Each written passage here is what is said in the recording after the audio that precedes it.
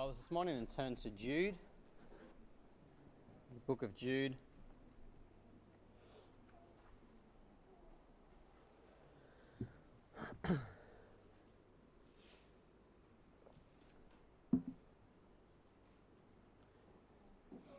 Book of Jude, and we're going to start reading from verse 17. It says, "But beloved, remember ye the words which are spoken before of the apostles of our Lord Jesus Christ, how they told you there should be mockers in the last time, who should walk after their own ungodly lusts. These be they who separate themselves sensual, having not the Spirit. But ye, beloved, building up yourselves on your most holy faith, praying in the Holy Ghost. Keep yourselves in the love of God, looking for the mercy of our Lord Jesus Christ unto eternal life. And of some have compassion, making a difference, and others save with fear, pulling them out of the fire, hating even the garment spotted by the flesh. Now unto him that is able to keep you from falling, and to present you faultless before the presence of his glory with exceeding joy. To the only wise God our Saviour be glory and majesty, dominion and power, both now and forever. Amen." Let's just open with a word of prayer. Dear Lord and Heavenly Father, we do thank you for this day. We thank you, Lord, that we can come once again as a body of believers to sit under the teaching of your word. And Lord, we pray that you would speak to our hearts this morning through this passage, that Lord, you would use me, you would enable me through the Spirit, you give me wisdom and guidance as I speak. Pray it would be your words and your thoughts, and that Lord, you take it and apply it to each of our hearts this morning. May we be refreshed and blessed through your word, we pray in Jesus' name. Amen.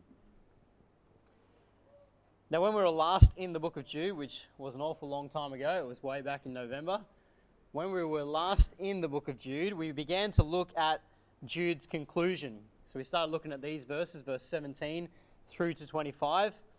We're looking at his conclusion, and we noted that he's changed his focus a bit in verse 17 and onwards.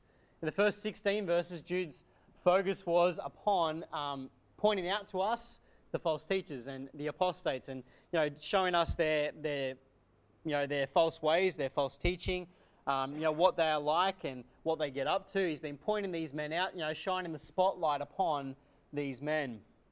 But in verse 17, his focus changes a bit, so that now what he is doing is he's providing us with some instruction as to how we are to go about combating these false teachers. You see, back in verse 3, we read this. It says, "Beloved, when I gave all diligence to write unto you of the common salvation, it was needful for me to write unto you and exhort you that you should earnestly contend for the faith which was once delivered unto the saints." So way back there in verse 3, he'd said that the reason he was writing was to exhort us to earnestly contend for the faith. And so now in verse 17 and onwards, he tells us how we go about doing this. How do we go about standing how do we stand up for the faith? And so we find that he gives us a series of instructions here. And we looked at the first of these last time. We saw that in verse 17 through to 19. We saw that he instructs us to remember the revealed word of God. Okay, and he talks about those who gave us the word, the apostles, what they said and why they said it. Okay, and so that's what we looked at last time. And that was a long time ago, but hopefully that jogs your memory. This morning now we want to move on and look at the second of these instructions, and that instruction is that we are to build our Christian life. We are to build our Christian life. You see, the Christian life never can stand still. The moment it stands still, it goes backwards. Can't stand still. It's like a building. A building that's left to itself will over time fall apart. It begins to degrade. If someone's not there caring for it, maintaining it, it slowly becomes overgrown and it slowly falls apart. And the same is true with the Christian life. We must continually maintain or build our Christian life. The Christian life is one of continual spiritual growth, continual maintenance. And so here in these two verses, Jude tells us how it is that we are to go about building or maintaining the Christian life. And first of all, he instructs us here in verse 20 to build ourselves upon our most holy faith. Look in verse 20. It says, "But ye, beloved, building up yourselves on your most holy faith, praying in the Holy Ghost." So the first thing that we are instructed to do here is to build upon our most holy faith. In other words, our most holy faith is the foundation. It's what we are to build our Christian lives upon. But what exactly does he mean here by most holy faith? Well, he's not talking about the faith that you and I have exercised in Christ at salvation. He's not talking about my own personal faith and your own personal faith, that somehow that's the foundation we are to build upon. You know, if that was the case, it would be a very unreliable foundation. But rather, instead, what he's talking about here is that he's talking about the faith that he's spoken about back in verse 3, okay, which we read before, but at the end of verse 3 there it says, "And exhort you that you should earnestly contend for the faith, which was once delivered unto the saints." We read here that we are to contend for the faith, which is delivered unto the saints. And when we looked at this verse, we saw that the faith here is talking about the body of doctrine which has been delivered unto the church. Okay, the body of doctrine which has been delivered unto us as believers. In other words, it's the Word of God. It's the Word of God that is to be our foundation. It's the Word of God where the truth is contained that you and I are to build upon. And so the question then is, how do we build ourselves upon this most holy faith? How do we build ourselves upon the truths of God's Word? You know, well, although Jude here doesn't spell it out for us, the answer is clear. You and I build ourselves upon our most holy faith by spending time reading it and meditating upon God's Word. You know, as we get to know and understand God's Word more, you and I are strengthened and built up. It's through spending time in God's Word. Go to Acts chapter 20. Acts chapter 20 and verse 32.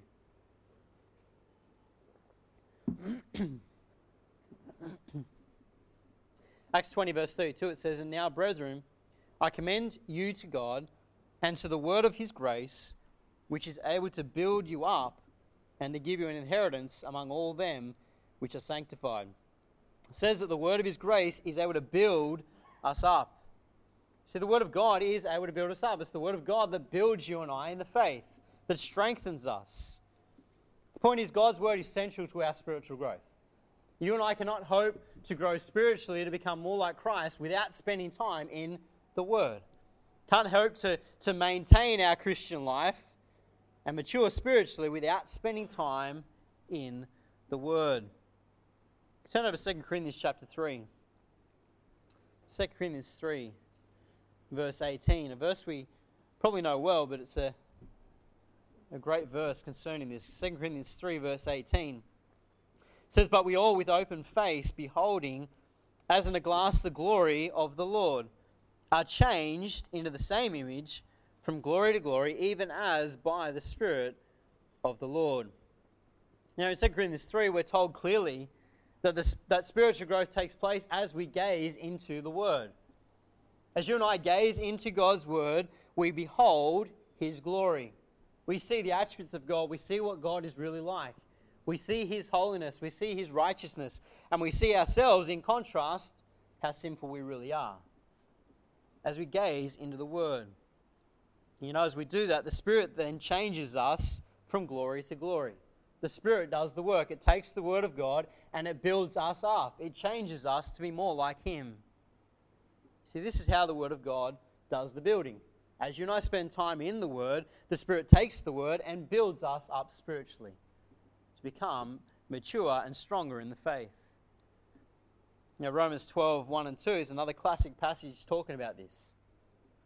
You know, in the second verse there, it says that we are transformed by the renewing of our minds. How do we renew our minds? By spending time in the Word of God. That's how we make our minds new. The more we spend time with Him, the more our minds are renewed, the more we are made like Christ. You see, beloved, there are no shortcuts to spirituality. There are no shortcuts to maintaining our Christian life.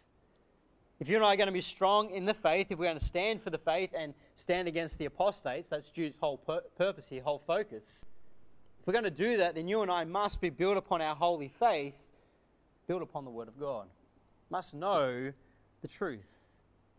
And so we must grow in our knowledge of God's Word and allow the Spirit to change us into His image. And you know, this means spending time with Him daily. And I know we all know this, we've heard it before, but that's what's so important about personal devotions. It's about you and I spending time daily with Him so the Spirit can change us to be more like Christ. This means making Him a priority. Give Him part of our day, not the dregs.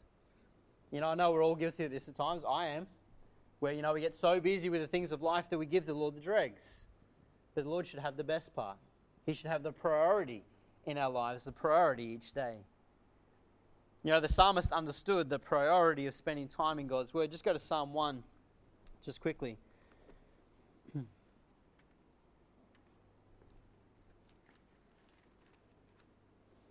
Psalm 1 says, "Blessed is the man that walketh not in the counsel of the ungodly, nor standeth in the way of sinners, nor sitteth in the seat of the scornful. But his delight is in the law of the Lord, and in his law doth he meditate day and night.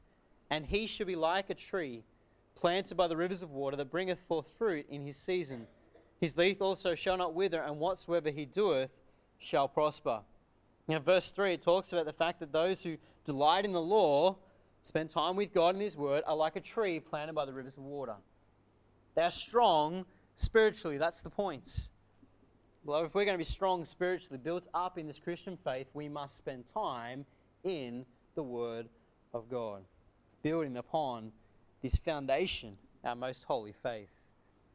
Secondly, here we're told that we are also to be praying in the Holy Ghost. Go back with us to Jude, verse 20. It says, "But ye, beloved, building up yourselves on your most holy faith, praying in the Holy Ghost." In the second other verse here, we're told that not only are we to be building upon the foundation, our most holy faith, but we are also to be praying in the Holy Ghost.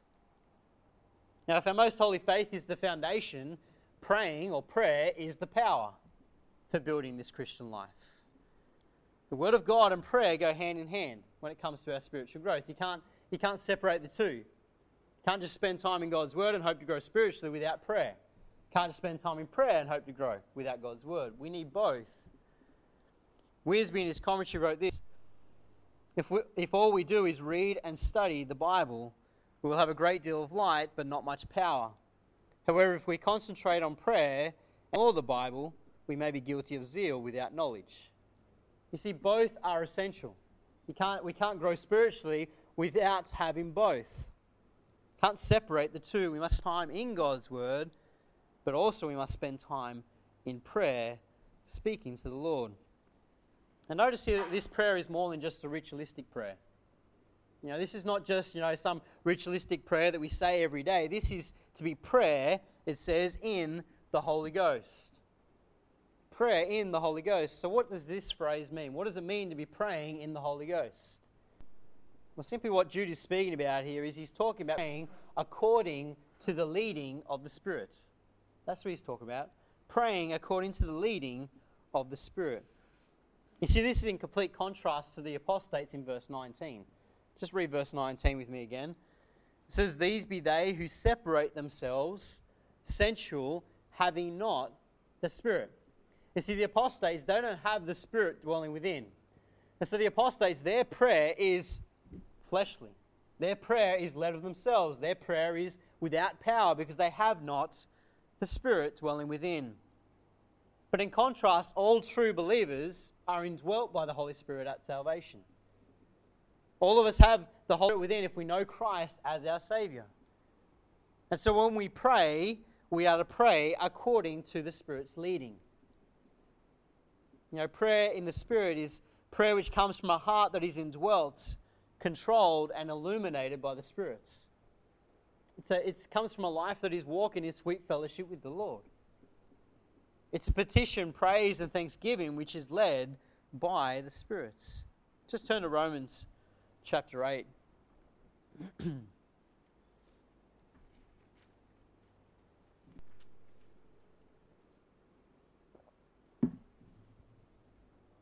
Romans 8 verse 26. It says, "Likewise the Spirit also helpeth our infirmities. For we know not what we should pray for as we ought. But the Spirit itself maketh intercession for us with groanings which cannot be uttered.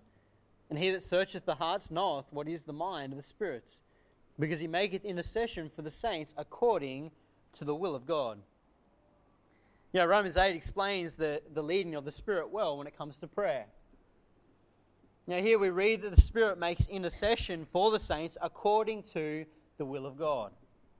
Makes intercession on our behalf. You see, by ourselves, as the verse says, you and I don't know how to pray. We don't know how to pray right. We don't know what to pray for or the words to use. But the Spirit which dwells within makes intercession for us. The Spirit guides you and I.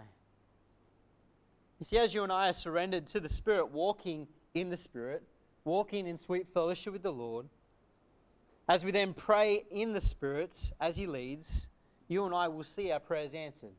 Why? Because as we pray led by the Spirit, we will pray in accordance with God's will. That's what 1 John tells us, isn't it? 1 John chapter 5. 1 John 5 and verse 14. It says, "And this is the confidence that we have in Him, that if we ask anything according to His will, He heareth us. And if we know that He heareth us, whatsoever we ask, we know that we have the petitions that we desired of Him." It says that if we ask according to His will, He heareth us, and He will answer that prayer. God answers prayer when it's prayed according to His will. How do we pray according to His will? By allowing the Spirit to lead. By being surrendered to the Spirit and the Spirit leading us as we pray. Now, prayer is such a wonderful treasure for us as believers. It's a wonderful, glorious treasure that we have, and to know that the Spirit is within, leading and guiding us as we pray, is a marvelous thing. How often do we neglect prayer? How often is prayer the aspect of the Christian life that suffers? We spend time in our devotions, but prayer gets pushed to the side. How often is prayer neglected by us as believers? Jude understood the importance of spending time in prayer, spending time in Spirit-led prayer. That's why he says this here. That's why he instructs us to be praying in the Holy Ghost, because he understood the importance of it.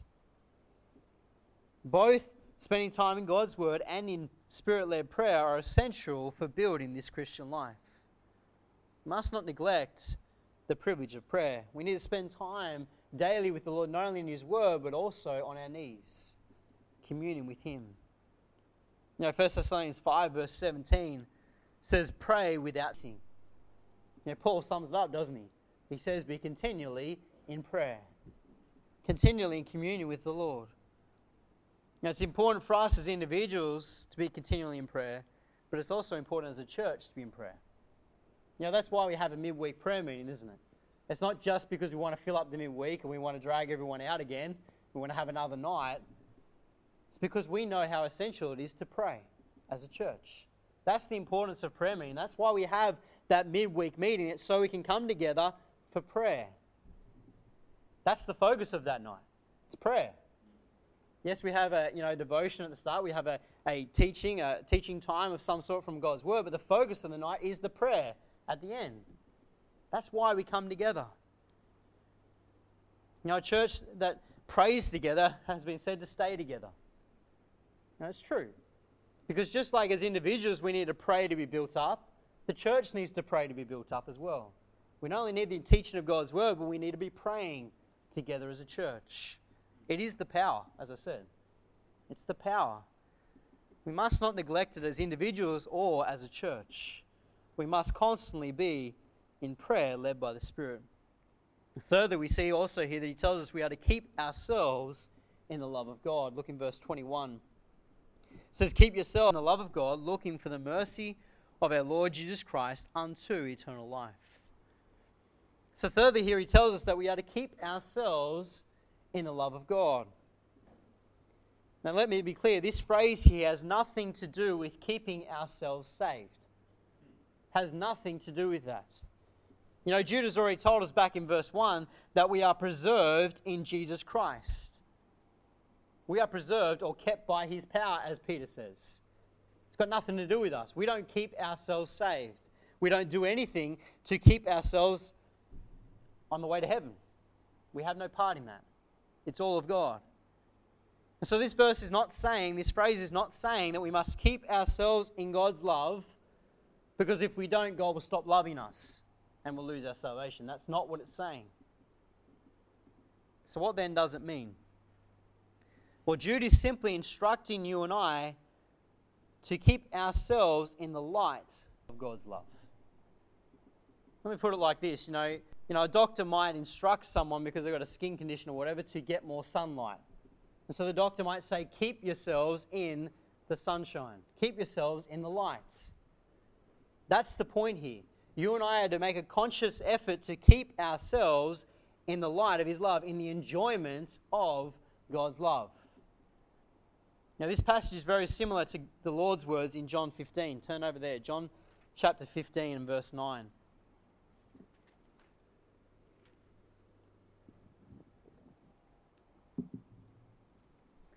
John 15 and verse 9, it says, "As the Father hath loved me, so have I loved you. Continue ye in my love." You know, Christ here instructing His disciples, He says, continue ye in my love, abide in my love. It's the same idea.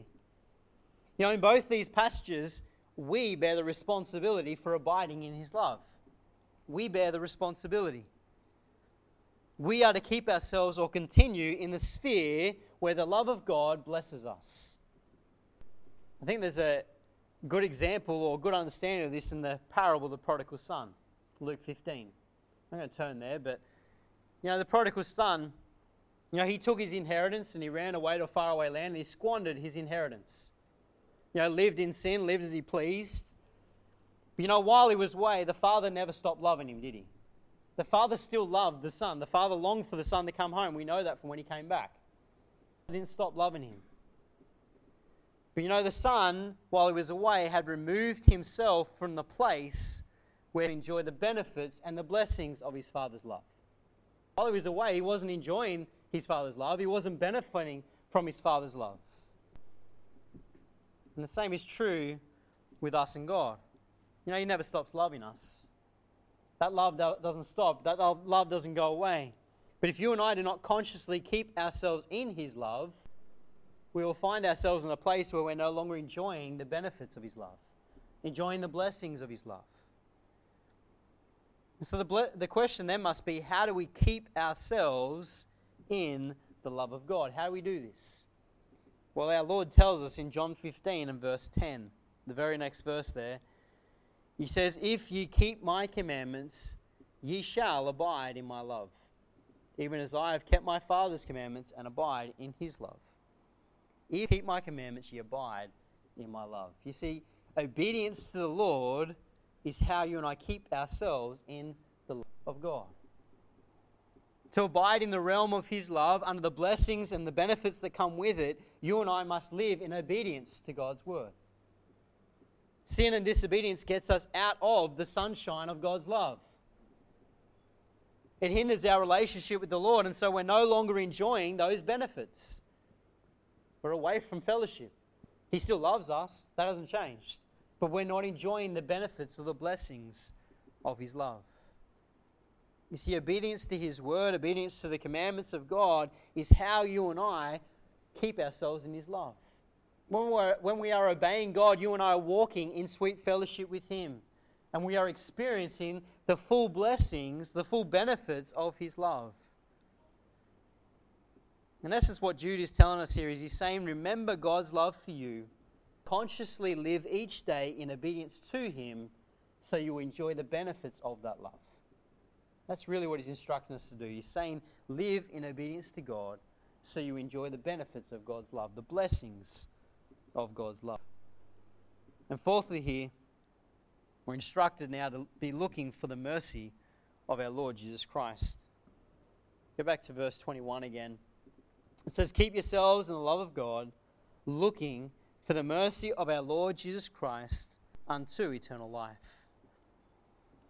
Lastly, we're told by Jude that as believers, we must keep our eyes looking up. Keep our eyes heavenward, focusing on that which is ahead. The word translated looking here, where it says, looking for the mercy of our Lord Jesus Christ unto eternal life. That word looking denotes an attitude of eager expectation. Eager expectation. It's a readiness to welcome that which is awaited to return. describes the attitude of life that is motivated by the promise of the Lord's return. It's looking up, focusing on Him, and being motivated by that return. Eager anticipation of His return. The apostates that Judas spent so much time talking about, the apostates, they can only look forward to judgment when Christ comes.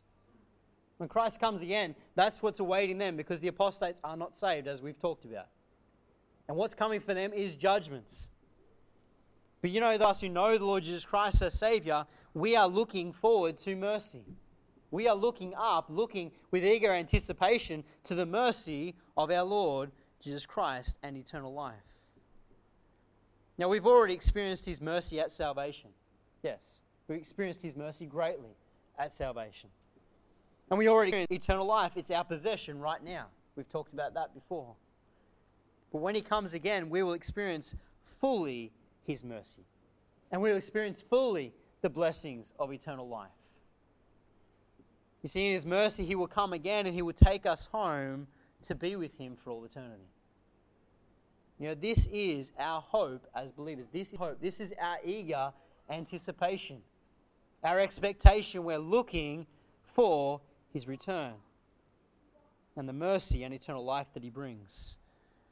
Titus 2 verse 13 says, looking for blessed hope and the glorious appearing of our great God and Saviour, the Lord Jesus Christ. That is what we are looking for. That's where our eyes are to be focused as believers. Our eyes are to be focused heavenward, focused on Him and on His return. And the reason that we are instructed here to keep our eyes looking heavenward, our eyes looking for that blessed hope, is because that focus, when we focus on Him, when we focus on that hope, it motivates you and I in this Christian life. It motivates us. One commentator said this, he said, such a hope keeps present realities in true perspective. It will keep the faithful from evil by adjusting their sense of value, fixing their attention upon the right things, and filling them with joyful hope. You see, that is the reality as believers. When you and I are focused on Him, when we're looking for that blessed hope, it keeps our focus in the right place. We're not looking at what are we? We're not looking at the things of this life. We're not being distracted. We've got our eyes on Him, and so our focus is in the right place, and so then it encourages us, it motivates us in the Christian life. Let's just look at a few verses. 1 John chapter 3. 1 John 3 and verse 3. It says, and every man that hath this hope in Him purifieth himself, even as he is pure. You see, this hope that we have in Christ of His return, of the salvation that is in Him, this hope motivates you and I to live a pure, holy life. It motivates us to live holy before Him. Knowing that Christ could come back at any moment motivates us to live a holy life, to live pure before Him. Hebrews 6 verse 19 tells us that this hope is like an anchor. Let's turn there. Hebrews chapter 6. Hebrews 6 verse 19, it says, which we have as an anchor of the soul, both sure and steadfast, and which entereth into that within the veil. Again, this hope that we have in Christ, what He has done for us already and what He's doing for us presently, what He will do in the future, this hope in Christ is like an anchor. It's an anchor that you and I hold on to in the storms of life. It gives us strength, doesn't it? When you and I get our focus off Him, when we get our focus off this hope, that's when we get discouraged, isn't it? That's when we get battered by the storms of life. When we are focused on Him, our hope, looking for that blessed hope, you and I are holding firm to that anchor. That's holding fast. The Lord Jesus Christ encourages us when those trials and troubles come. And then in 1 Thessalonians chapter 5 verse 8, it describes this hope as a helmet that protects us. 1 Thessalonians chapter 5. 1 Thessalonians 5 verse 8 says, but let us who are of the day be sober, putting on the breastplate of faith and love, and helmets, the hope of salvation. Once again, this hope here is now described as a helmet that protects us in this Christian life. He says, believers, you and I must keep our eyes heavenly, heavenward, focused on Christ, focused on Him and on His return, looking for that blessed hope. Because as you and I do, it motivates you and I in this Christian to live pure, to live holy. It holds fast, gives us strength, and it protects us. This hope that we have in the Lord Jesus Christ. As I said at the start, the Christian life is one of constant building, constant maintenance, constant spiritual growth. And Jude gives to us here 4 instructions to follow if we are going to grow spiritually, if we're going to stand fast in the faith. He told us that we must constantly be in the Word of God, building upon our most holy faith. We also need to be praying in the Holy Ghost, praying in the Spirits, led by the Spirits. We must also seek to walk in obedience so that we might abide in the light of His love. And then finally, we must keep our eyes focused on Him, looking for that blessed hope. Let's close in a word of prayer. Dear Lord and Heavenly Father, we thank You for Your word. We thank You, Lord, for the instruction this morning for us as believers. Lord, concerning our Christian life, and indeed, Lord, it is a life of constant maintenance, constant spiritual growth. And Lord, we must indeed keep our eyes on You, keep focused in Your word, keep in prayer, and Lord, to live obedient Christian lives for You. Lord, we pray You help us remember these truths as we depart from this place. May we focus upon these things this week. May we be in Your word and in prayer each day. And may You help us to grow spiritually, we pray in Jesus' name. Amen.